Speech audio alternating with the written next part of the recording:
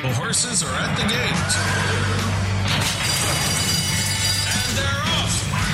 Welcome to Winningponies. With the weekend coming up, this is the spot to be for news, handicapping, and spotlights featuring the winners behind horse racing today. Now, here's your host, John Englehart, racing's regular guy. All right, I'm racing's regular guy in a not-so-regular racing world. John Englehart here, folks. I'm glad you chose us as an outlet to kill some of the time you probably have on your hands these days, or came up with an excuse to tell the family that you had to do some research out in the other room, your office, the basement, wherever. The walls are closing in on a lot of people. I am blessed, though, because I've got a one-man studio here, and my friend Josh helps me from a distance away, a very safe distance away. So we're in very good shape as far as the show going on. And I hope that everybody's doing well. It looks like maybe we've peaked out with the COVID curse, and slowly but surely we'll move our lives on, and helping us to see what's going on in the world of racing through their eyes. Two very professional individuals, Tom Law and Brian Zipse, are going to be with us. Of course, Tom, every time I introduce him, his bio just keeps getting longer and longer. As you know, he's the managing editor of ST Publishing, the award-winning company that produces the Saratoga Special, and I can't wait till they start coming out sooner or later. This will be their 20th year. I believe this will be Tom's 8th there. He also does some editorial content for the Mid-Atlantic Thoroughbred, which I can tribute to. And, of course, with his buddies Joe and Sean Clancy, Tom operates the popular racing website, This Is Horse Racing. But then you scroll down a little bit, and, this guy, what he's done is unbelievable. He's currently the president of the National Turf Riders and Broadcastings, which he was the president before for 6 years, from 2006 to 2012. When I first met him, he was the managing editor of the Thoroughbred Times, and he is an Eclipse Award winner.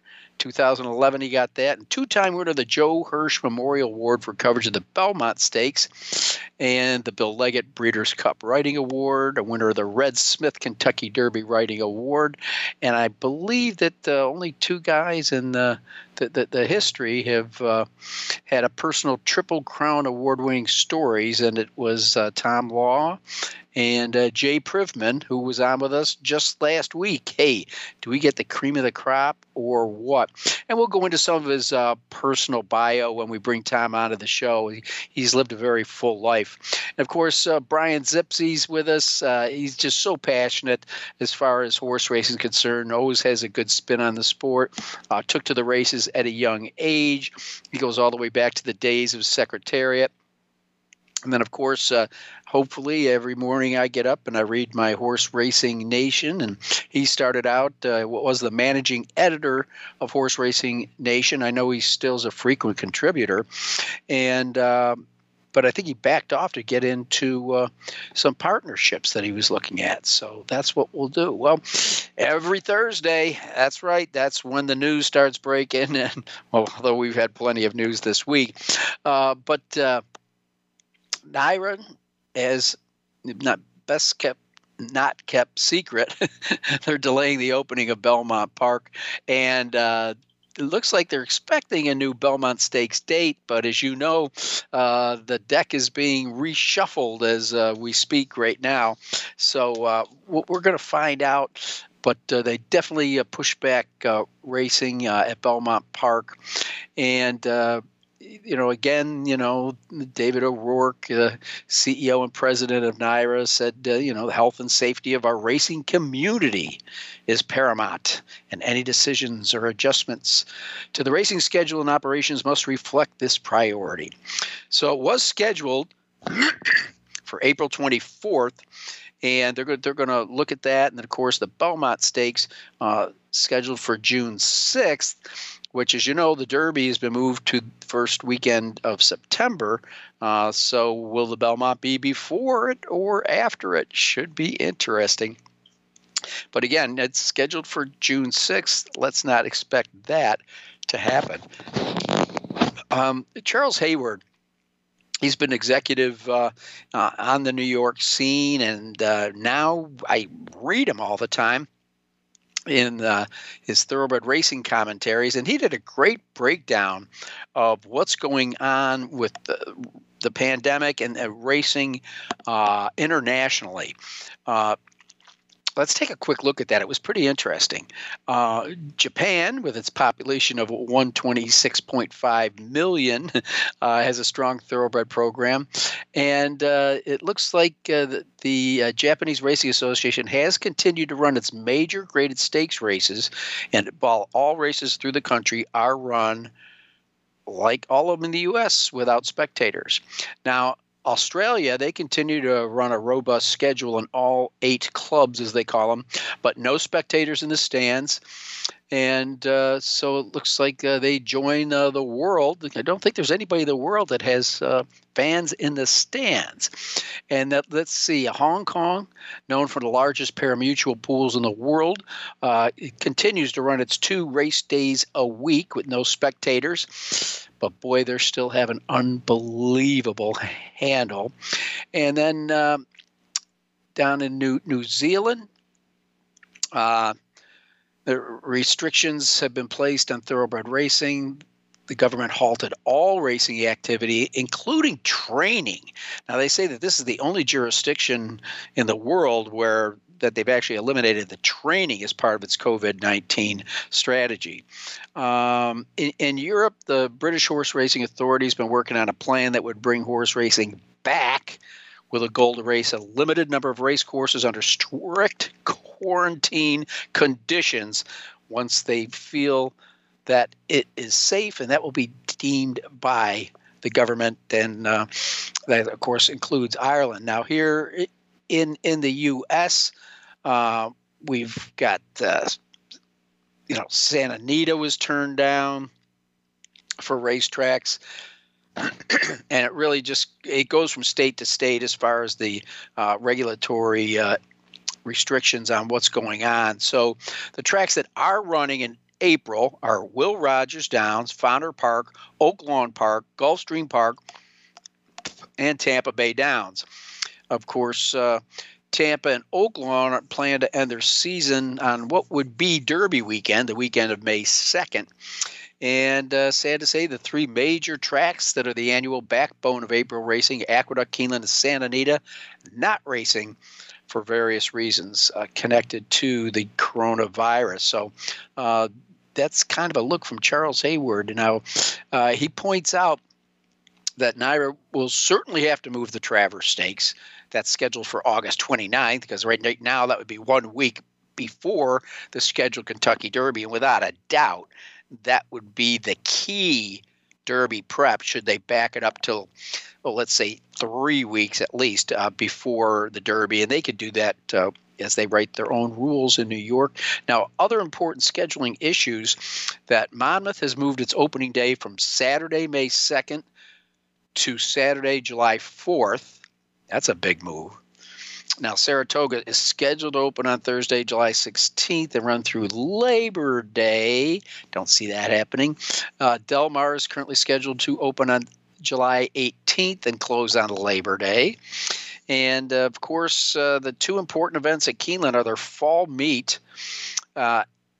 which has the main Kentucky-based Breeders' Cup preps on, I believe it's October 3rd, and then the Breeders' Cup is scheduled to be run there on November 6th and 7th. So those are the biggies. But, as Charles points out, that racing is not baseball, and we can maintain social distancing through our sport.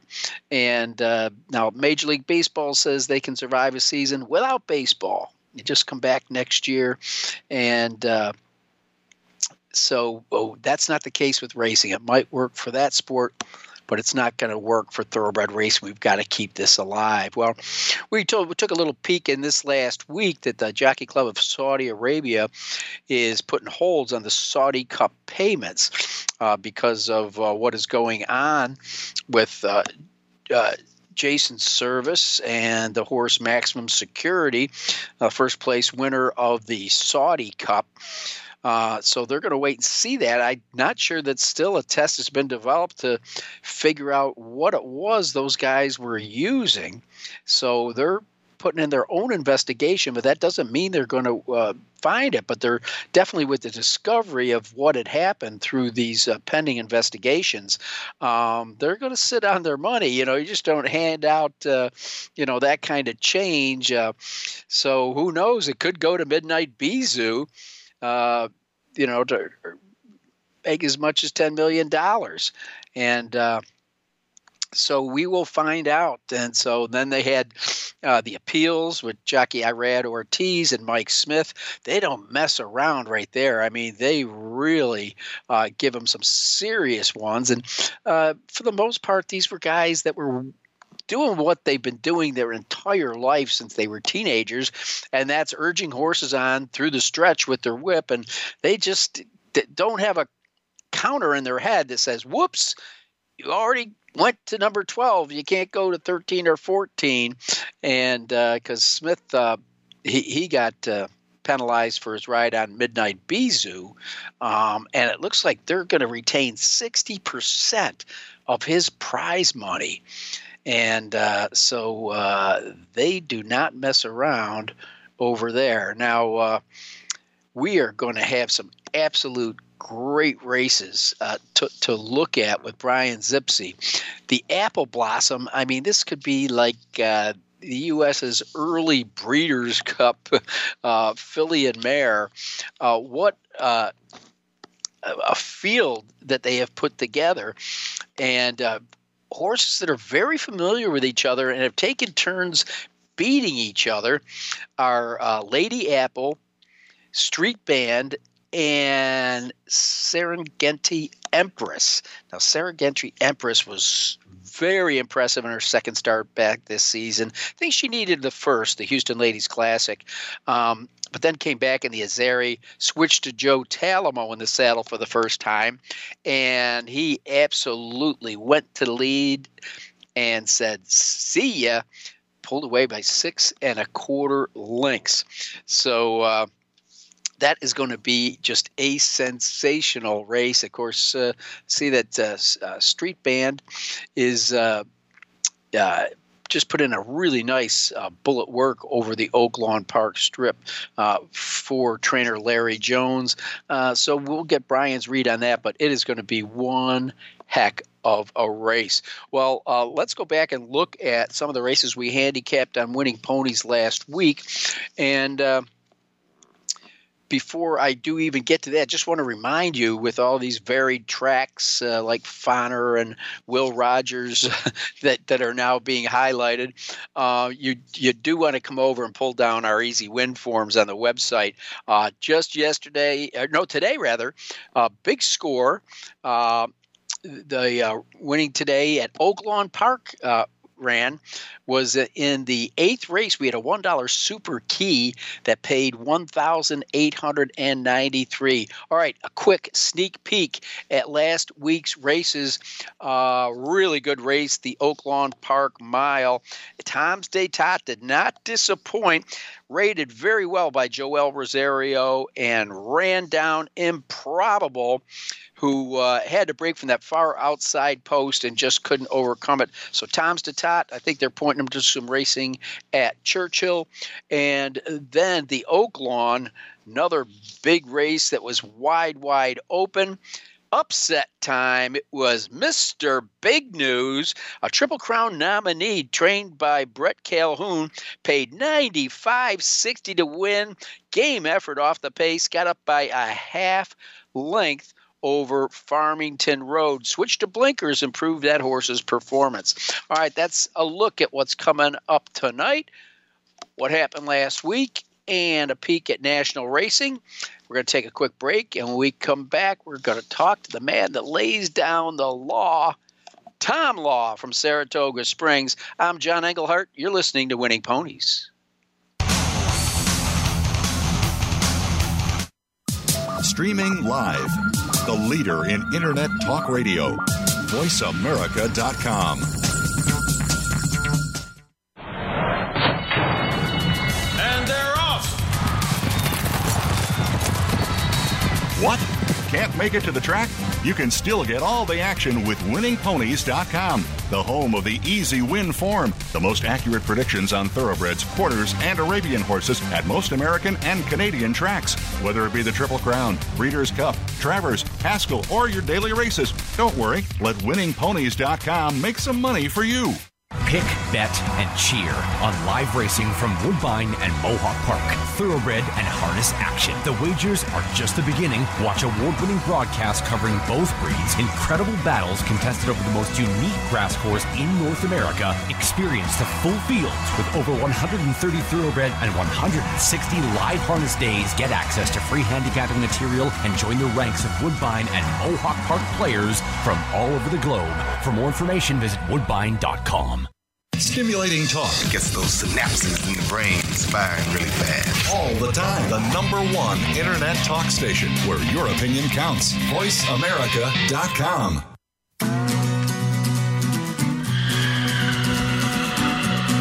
You're tuned in to Winning Ponies with your host, John Englehart, racing's regular guy. The phone lines are open and are toll-free, 1-866-472-5788, or send us an email at show@winningponies.com. John and our guests are looking forward to hearing from you. Have any tips or comments you'd like to share? Any questions we would be happy to answer? Contact us. Now, back to the show. Winning Ponies with John Englehart. All right, and with me right now, as I told you, the top of the show, Tom Law is going to be with us. And I read off just the top part of his bio there, lauding the awards that he's had and the different positions that he holds. But, and now for the rest of the story. What you also need to know in his bio is that Tom is an avid runner. He recently set the course record of the 13-1K in the Midwinter Marathon around the Oklahoma training track, besting Andy Byers' time by 10 full seconds, the fastest Byers speed figure by a runner all season long. And when Tom's not volunteering endless hours at the Saratoga Ancient Elms Shelter for Homeless Women, he finds time to teach elementary school children the lost art of learning how to tell time on analog clocks by explaining to them how to identify the post times of every important race each Saturday around the world, and that they may be required to eventually post this information on This Is Horse Racing. Of course, we all know he was voted upstate New York Sexiest Man of the Year in 2017, Grand Marshal of the St. Patrick's Day Parade at Glens Falls in 2018.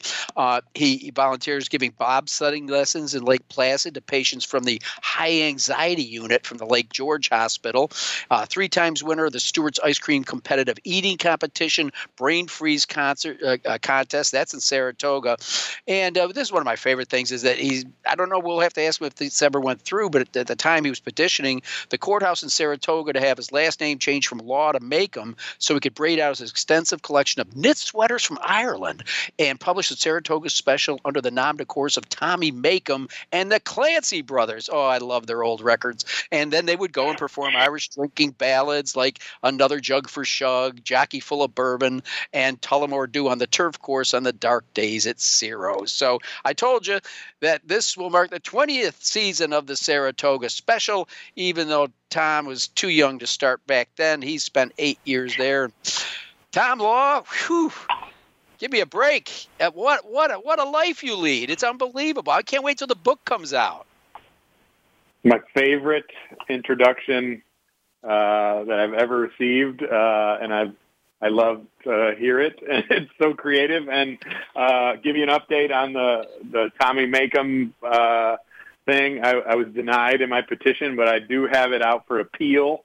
And of course, the coronavirus has stymied all court activity here in upstate New York. So I'm going to have to wait maybe until it goes a little longer. But I'm still hopeful. Well, obviously, any interview that I go into today has something to do with the coronavirus, so I'm not going to go there right away, Tom. We need to go back because Fine with me. Yeah. Well, no, I'll tell you what. There's 3 people that are very happy that the coronavirus news came out, and that's because it buried their story. All right, Yeah. here are the three people. Yeah. The Zayat family of American Pharaoh fame, Jason Service and Jorge Navarro. I mean, did they ever have their scandals break at a better time? I mean, you haven't heard a word about any of them in 3 weeks. You're not kidding. I mean, I guess the only news that came out of that was maybe an arraignment done via Zoom or Skype or one of these other online meeting sharing platforms. I'm not even sure what they're actually called. I've used them the last few weeks, but I don't even know what they're really called. But yeah, those guys, I don't know what they're doing these days, but they certainly lucked out. And if anybody can luck out in the coronavirus, it's these guys. Well, I'll tell you what, they're staying as socially distanced from people as they can before they were even asked to. Hoping the next knock on their door wasn't a cop. Yeah, but, exactly. Let's go. Wow. I don't want to stay on the topics too much, but just a quick read. No. On the Zayat thing. These people created kind of a feel-good sensation around American Pharaoh with the access they gave to everybody. The horse himself carried America on his back, and it was such a feel-good story. And then we find out that it appears they haven't been found guilty yet, that there was corruption going on, towards the end of his career and throughout his stud career. Yeah, it's very unfortunate situation, without a doubt. I mean, casting kind of a little bit of a shadow over, an absolutely brilliant horse. And like you said, it was a great feel-good story and kind of a popular story. And, corruption is, I guess, everywhere in our world today, in all kinds of business and all kinds of ways of life, and obviously permeates, I guess, on occasion into the thoroughbred racing world, and that's what we're dealing with here. But hopefully it'll all get adjudicated correctly and resolved, and maybe we can move forward. It certainly hasn't tarnished anything that American Pharaoh did on the racetrack, and everything that he's done so far in the breeding shed. He's obviously off to a great start at stud. That in itself is a sensational story. He doesn't know who his owners are, and I love to see such a sensational horse like American Pharaoh and what he did in bringing attention back to our sport to continue it on. I mean, now let's face it, he had some pretty damn good bridesmaids there during his first season. You okay, Tom? It sounds like you fell down the steps or something. All right. Okay. No, sorry. But it's great to see him replicate himself through his sons and daughters. Oh, he's just gone on to amazing things, without a doubt. And I think a lot of people expected it. I mean, he was, his running style, he was very brilliant. He was very precocious as a 2-year-old. And, it's not completely surprising. I mean, he was by a horse that was a real solid racehorse himself. And, he does well. Turf, dirt. John, I know you handicap. I know you probably handicap that into your races all the time. Dirt, turf, long, short. I mean, all kinds, and he gets all kinds of physical type horses too, big, small, fast. They can go long.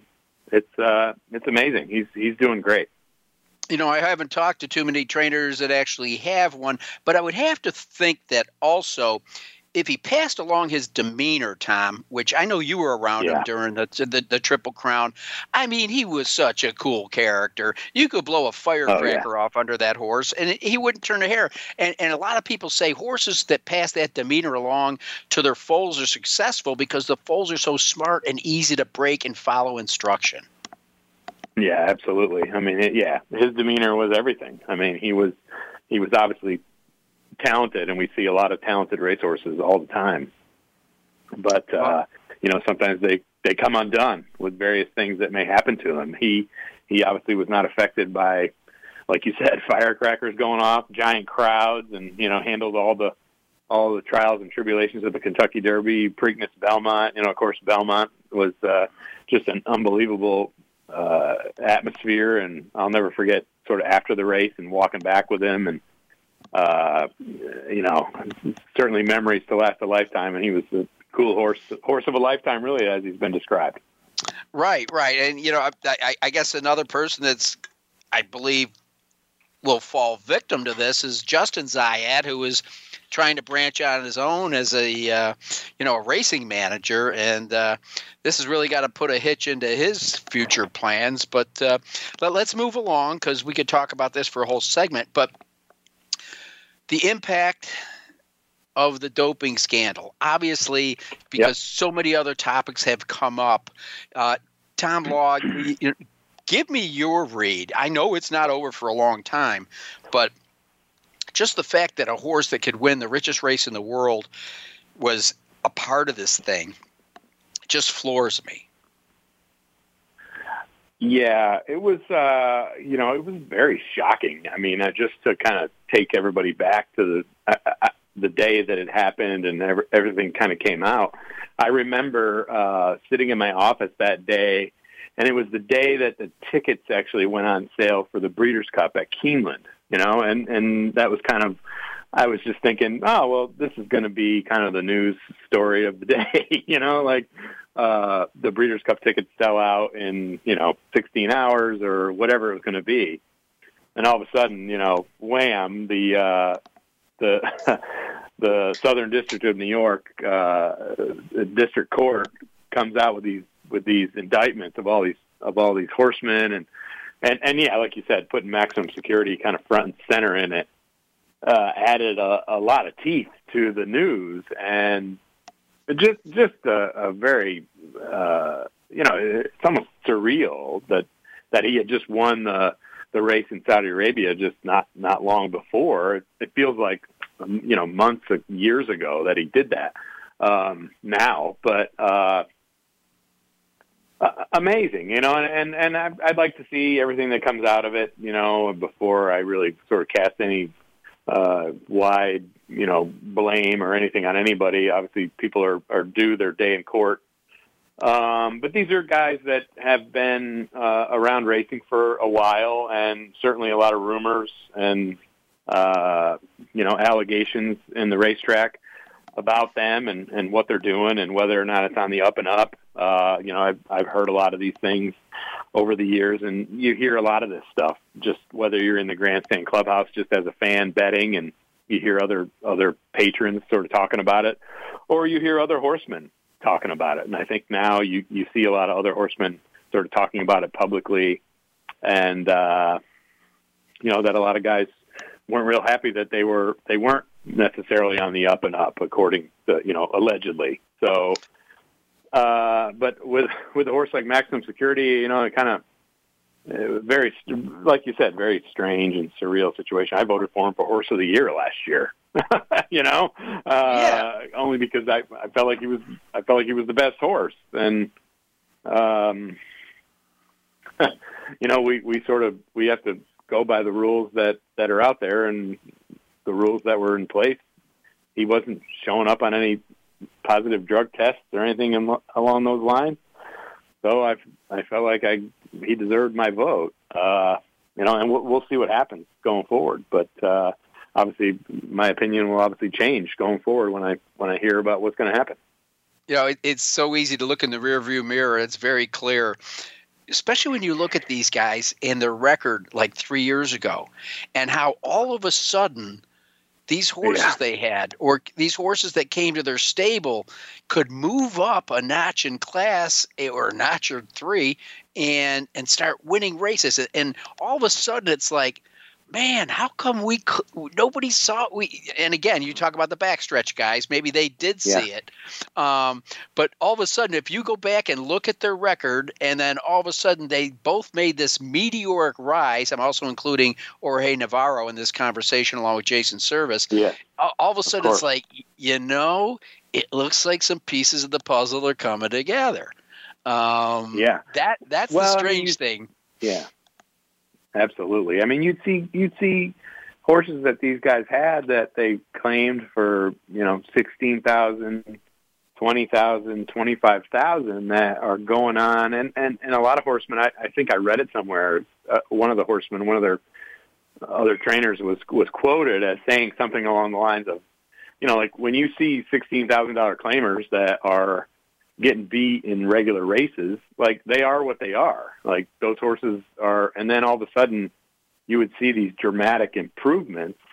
And a lot of guys would question that, and I think a lot of guys had some genuine concerns about it. And I've talked to some horsemen and they'd be like, I had owners that when the overnight came out, the owners would be like, oh, we're in the same race as one of these guys. We should just scratch, so, and that's bad. That's not good for racing either.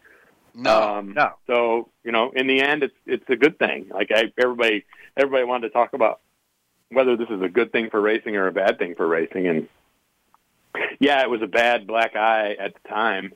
But at the same time, like if you can get rid of the bad guys, the bad apples, let's do it. I didn't think twice about that. I thought it was probably a good thing. If these guys are, in fact, guilty of the things that they're being charged with, by all means, get rid of them and let's get rid of more if there are more guys like this. You're right. If anything, it's led to that. It's like, okay, folks, we had enough of this. Let's get guys like this out, and let's show anybody else that's thinking about doing something like this that it's a death sentence. You will not operate in the sport of racing. That's right. Because it's very hard. Go on. In a lot of ways, I mean, and you hear about this in all sports. You hear about it in track and field, and I'm a fan of track and field, and I follow it a little bit, and other competitive sports where you're talking about people that are using illegal drugs and they're cheating, and they get to win these races, whether it be the Olympics or World Championships and things like that. Swimming, for example, cycling. Obviously, they get to experience that joy of winning, and the people that were second, who were maybe doing it on the up and up, they never get to experience that. And I've read interviews with big time athletes that are like, I got the gold medal after the person was disqualified, but they took away my joy. They sort of took away my moment. And sometimes it means more to a lot of people. The moment itself and the gratification of that moment means more than their name in the record books or, receiving the piece of metal around their neck. I mean, it's symbolic, but it's that moment that has been stolen. And I think, how many people in horse racing have been affected by guys that are not on the up and up? I mean, trainers are losing clients because their win percentages are not to a certain level. And, that's a whole nother issue. I think it's completely ridiculous for owners to use a trainer's winning percentage as a basis for whether they should hire them or not. But, there are guys that have been, their livelihoods have been affected by guys that are cheating. So get rid of them now. Like, get rid of them yesterday. Right. And I want that message to go out loud and clear because it's real hard to train a horse from a jail cell. Exactly. Yeah. Good thing. Yeah. I'm glad. Right. Well, Tom, I wanted to cover these subjects with you, but I do want to get your read on racing's reaction to the pandemic, and you don't have a crystal ball, but what Tom Law might think is going to shake out of this. Yeah. So in addition to all the kind of work I do with the Saratoga Special and thisisHorseRacing.com, the Clancy brothers and I also do a lot of the editorial for Mid-Atlantic Thoroughbred magazine. So I've gotten a good sense from talking to some folks in the racing industry, both from the racetrack end and also people in the breeding industry, in a lot of the farms in the region, in the Mid-Atlantic region, which is a little bit outside of New York, but pretty close. the breeding industry kind of rolls on. Mares are giving birth, and stallions are still breeding mares. I think some of the farms have seen a little bit of a drop-off, but not much, which is a positive sign that horses are being bred, and we're going to have sort of a sustainable full crop. Obviously the racetracks are all making adjustments, rightfully so. New York, which is, for me, close to home, and everybody's concerned about what the heck's going to happen in New York, and particularly with Saratoga, maybe with the Belmont meet. The news came out today about Belmont pushing back the start of the Belmont Spring Summer meet, which was a natural because of everything that's going on in New York. Kind of hard to justify having a thoroughbred race meet so close to everything that's going on, and their horse population is probably down a little bit in New York, just with a lot of guys still stuck in Florida.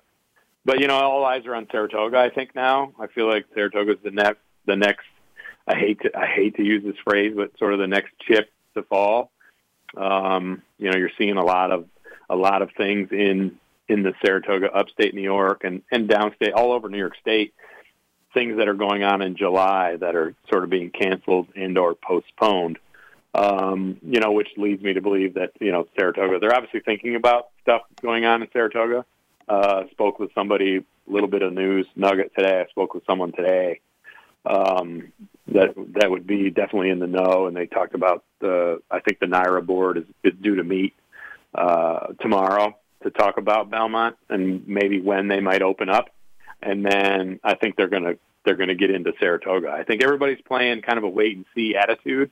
I think there's been a lot of speculation and a lot of reporting about Saratoga, but I think a lot of it's premature, at least from the conversations that I've had. I haven't done any real reporting on it, so I don't mean to demean the work that some people are doing, but I think it's all kind of premature. And as you know, John, I mean, everybody's dealing with this nationwide.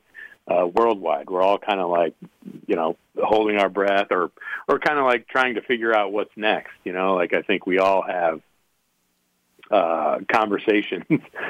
Half of my day is conversations about like what if. Like, well, what about this? Well, what about that? And then nobody really kind of knows. I know. Yeah. And New York is such a hotbed of activity. Obviously there's hundreds of people dying every day still in New York, and that's very different than a lot of states. Not so much upstate, but I will say that I've seen the numbers out of Saratoga County, and they're going up a little bit every day, but nowhere near the levels. I think it's around 245 positive cases today, which is nowhere near the amount that we're seeing in downstate or in some of the urban areas throughout the country. But you got to remember that a positive test isn't a death sentence. So exactly, no, not at all, no. Only a small percent of those actually pass away. Well, Tom, I could talk about this. I could talk about anything with you for an entire hour, but I've got Brian Zipse coming up on the other side of this break, and I just want to thank you. Stay in touch with me. I sent you your full bio. Feel free to spread that amongst your friends, and good luck with getting your last name changed to Tommy Makem. Very well. And tell Brian I said hello. I'll miss seeing him at the Derby in May, and I hope to see him in September. And I hope he can keep his train rolling with his gig. And the same to you. I wish you all the best, and it's always been great to be on, and appreciate the friendship and the time. You're a good man, Tom Law. All right, we've had a great conversation with Tom Law, and I'm looking forward to having a great conversation with Brian Zipse. I'm John Englehart. You're listening to Winning Ponies.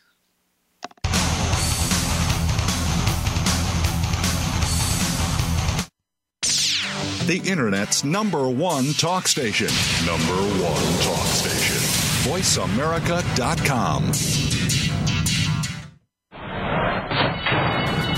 And they're off. What? Can't make make it to the track?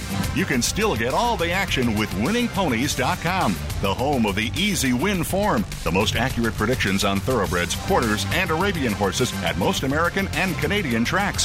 Whether it be the Triple Crown, Breeders' Cup, Travers, Haskell, or your daily races, don't worry. Let Winningponies.com make some money for you. Pick, bet, and cheer on live racing from Woodbine and Mohawk Park. Thoroughbred and harness action. The wagers are just the beginning. Watch award-winning broadcasts covering both breeds. Incredible battles contested over the most unique grass course in North America. Experience the full fields with over 130 thoroughbred and 160 live harness days. Get access to free handicapping material and join the ranks of Woodbine and Mohawk Park players from all over the globe. For more information, visit woodbine.com. Follow the Voice America Variety channel on Twitter. Our hosts always have something to say, and we know that you do too. We tweet on today's hot topics, and you're welcome to follow us. Speak up and join in at Voice AM Variety. That's at Voice AM Variety. Streaming live, the leader in Internet talk radio, VoiceAmerica.com.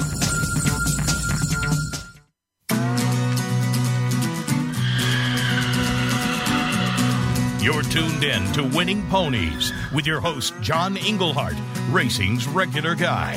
The phone lines are open and are toll-free, 1-866-472-5788, or send us an email at show@winningponies.com. John and our guests are looking forward to hearing from you. Have any tips or comments you'd like to share? Any questions we would be happy to answer? Contact us. Now, back to the show. Winning Ponies with John Englehart. All right, and with me now, no stranger to the show. I've been trying to get him on, but he has such a busy personal schedule. He's hard to get, and that's none other than Brian Zipse. I introduced him at the top of the show. I know that he's moved into some new ventures, but I believe, Brian, you still stay connected and do some work with the Horse Racing Nation that you were the managing editor of. Oh, absolutely, John. Horse Racing Nation is still my number one gig, if you will. I do Horse Center every week, and I have a column there on Monday. I'm very much still involved with Horse Racing Nation, which I've been there for just about 10 years now. Wow. Well, I'm on their list. I pretty much, I might sometimes get 2 emails from, or messages or newsletters from the organization a day, where they'll update a story or something new is breaking. And what's great is when you go there, it's not like one story. It's like, oh, I can read about what's happening with Baffert, and I can read about a new shutdown, or I can read about a new up and coming star.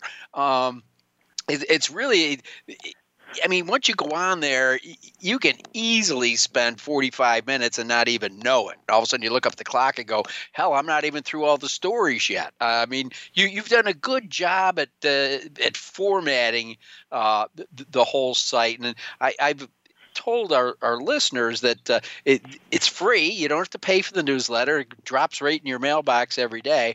That it's a good one to have on your list. Yeah, honestly, John, I go to Horse Racing Nation first for my racing news. If I haven't been in tune with the racing news for 12 hours or even a day, I'll go to Horse Racing Nation and just get caught up. Jonathan Lintner replaced me as the editor there, going on about 2.5 years, and he's just done a wonderful job. It's better than ever, and really thankful that I've been a part of Horse Racing Nation pretty much from the beginning.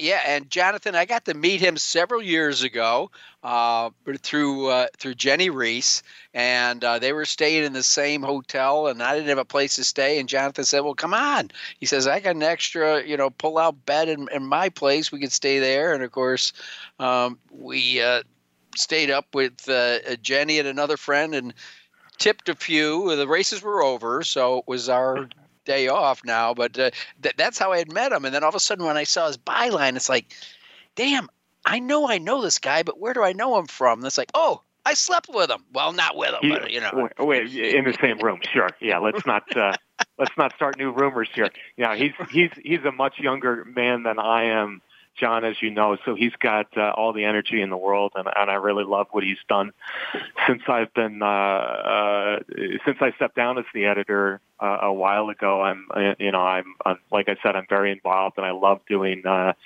weekly YouTube show Horse Center. But Horse Racing Nation is amazing in that it just every year over the last 7-8 years now, it just keeps getting better and better, and it's the place to go for the latest racing news. It really is.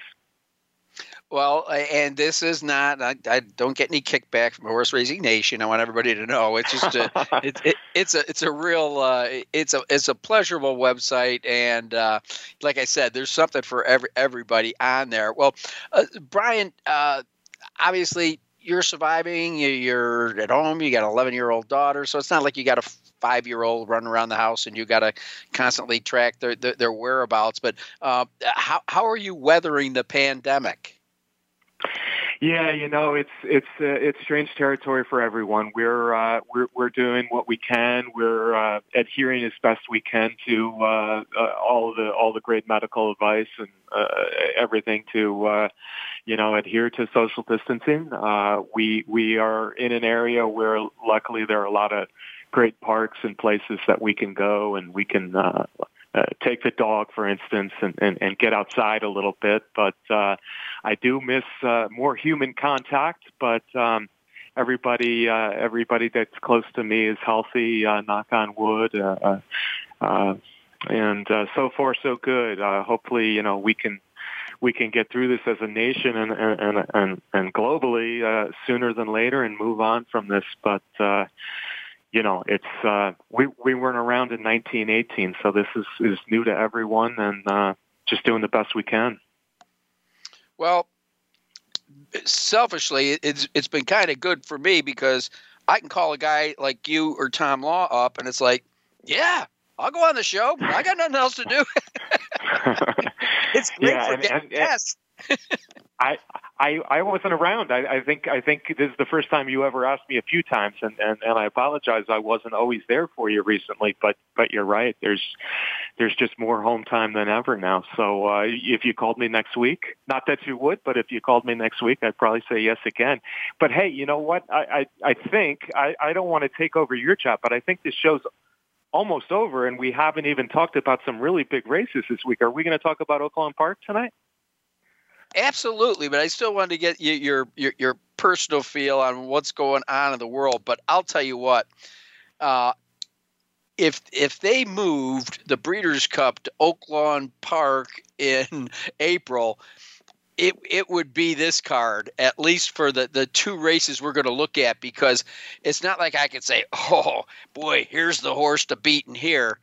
Wow, they've assembled marvelous fields. Let's go to the headliner first. I mean, the Apple Blossom has served as such an important race over the years, and it certainly doesn't disappoint here. Grade 1, $600,000.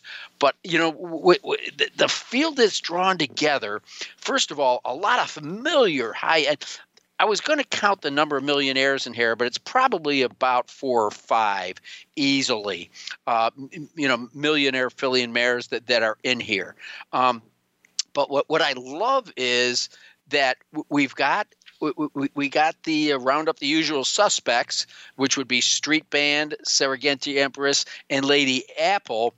But we got some couple new shooters in here. I can't call Come Dancing a new shooter, but I can tell you this D. Wayne Lucas trainee loves going to the races after a layoff, and everything I have in my past performances says in the last 4 times she came back from vacation, she won at first asking, sometimes in a grade 1 race. The other, I don't know if you call her a mystery filly, maybe she was having a growth spurt. She didn't race early on. She's only had 5 lifetime starts, but from the Mike McCarthy barn, this CC, who comes out of an optional claimer and wins the grade 1 Beholder at Santa Anita. Victor Espinosa is scheduled to come in and ride. So you've got the established, solid, female competitors, and then you got a couple new kids on the block. So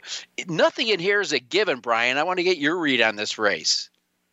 Yeah, it's an absolutely fantastic addition to the Apple Blossom. The Apple Blossom is an underrated race anyway. You have horses like Zenyatta, and last year Midnight Pursuit went down there. Havre de Grace and Blind Luck. It's just been an excellent race for years now. And this Grade 1 race, because of what's going on in the world, we have horses coming from California like CC and from New York like Come Dancing. So it just attracted a Breeders' Cup type of feel. By the way, I'm going to say this, John. It's just a rumor. I've heard some rumblings, nothing official, but I believe Oaklawn Park wants to get a Breeders' Cup down the road, and I think that they're talking about putting in a turf course there. Again, just rumors. So maybe we'll be talking about Oaklawn Park as a Breeders' Cup site down the road. But getting back to the app. Yeah, it's a great. I don't know if you've been there. Or you probably have. Yes, I have, and I tell everybody it's a bucket list thing to do. Hot Springs is the closest thing to Saratoga Springs as far as just everyone getting into the racing that's going on at Oaklawn Park. So a wonderful place. But this Apple Blossom, it couldn't be much better. 14 horses. I think there are 10 graded stakes winners out of the 14 to go along with what you were saying. Serengeti Empress, I really do feel like she's the best horse in the race, John. She's the favorite, and she is speed ball. But I think she just ran into a lot of races last year that were just too fast and not what she really wants to do. And I think this year she's going to get more of what she wants to do, and that's run 2 turns when she's on the lead and doesn't have to do 43 and change or 44 to do it. So I think Serengeti Empress is set up for a huge year. Having said that, she's found a tough race in here because there's other speed and there's so many good horses. Cece, I think, is an up-and-coming star. She looked like a up-and-comer last year, but she only had 3 races as a 3-year-old. But boy, did she look good in winning the Beholder Mile last time. She got the 14 hole in there, and for a stalker with speed just in front of her, I think that's going to make it tough. She's either going to fall farther back than she wants to, or she's going to have to be hung out on the first turn, or she's going to have to go too fast. So I think it's a tough spot for Cece. And Come Dancing, I'm going to poke some holes in there. She's 6 now. She doesn't really win away from New York. Last time she left New York was the Breeders' Cup Filly and Mare Sprint, and she didn't run a race. I think she's a little better when it's shorter. So I'm not really on CC and Come Dancing, the likely second and third choices. With the speed, I think Serengeti Empress either is going to get out there and no one can bring her back and she wins, or somebody's going to come from pretty far back. And I think you got a number of good candidates in Street Band. Point of Honor, who was the Black Eyed Susan winner last year, has only had 1 race back, and that was just a sprint prep. And even Ollie's Candy, Joelle Rosario on the rail. Cece beat her easy last time, but that was a mile with a short field, and that was Ollie's Candy's first race back. So any one of those 3, if the pace is hot on Serengeti Empress, Street Band, Point of Honor, and Ollie's Candy, I think all could be beneficiaries, and all should be either close or into double digits. Well, real quick, I'm a Serengeti Empress fan, just to let you know. So, and I think she fits here. She's the only horse in a race coming off a 100-plus buyer. Brian Zipse, quick with us, the Count Fleet Sprint Handicap, just as tough as the Apple Blossom. This is without a doubt, if there was only one Breeders' Cup Sprint this year, you'd have to put it on this race.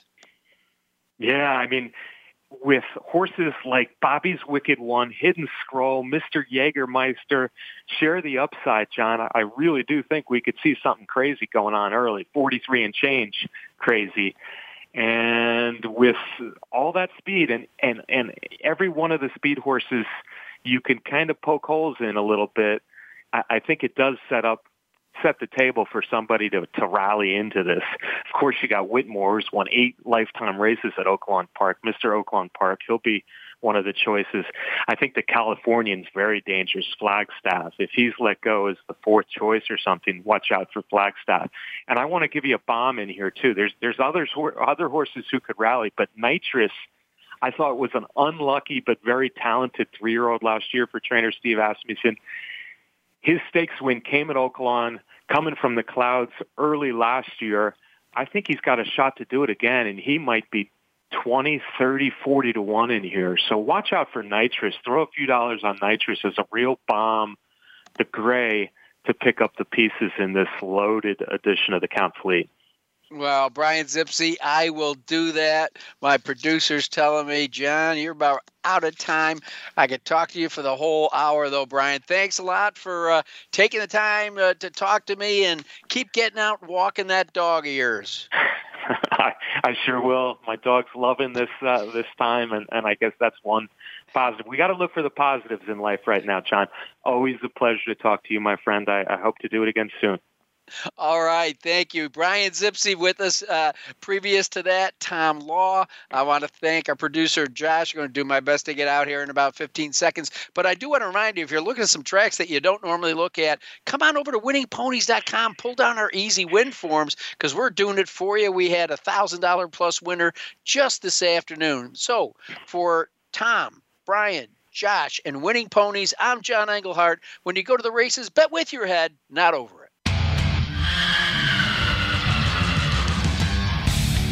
Thanks for listening to Winning Ponies with John Englehart. We hope the information from today's show will benefit you at the next post. Join us for more insight next Thursday at 8 p.m. Eastern Time, 5 p.m. Pacific on the Voice America Variety Channel. Also, look for our weekly newsletter. Have a great week, and may your photos always be winners.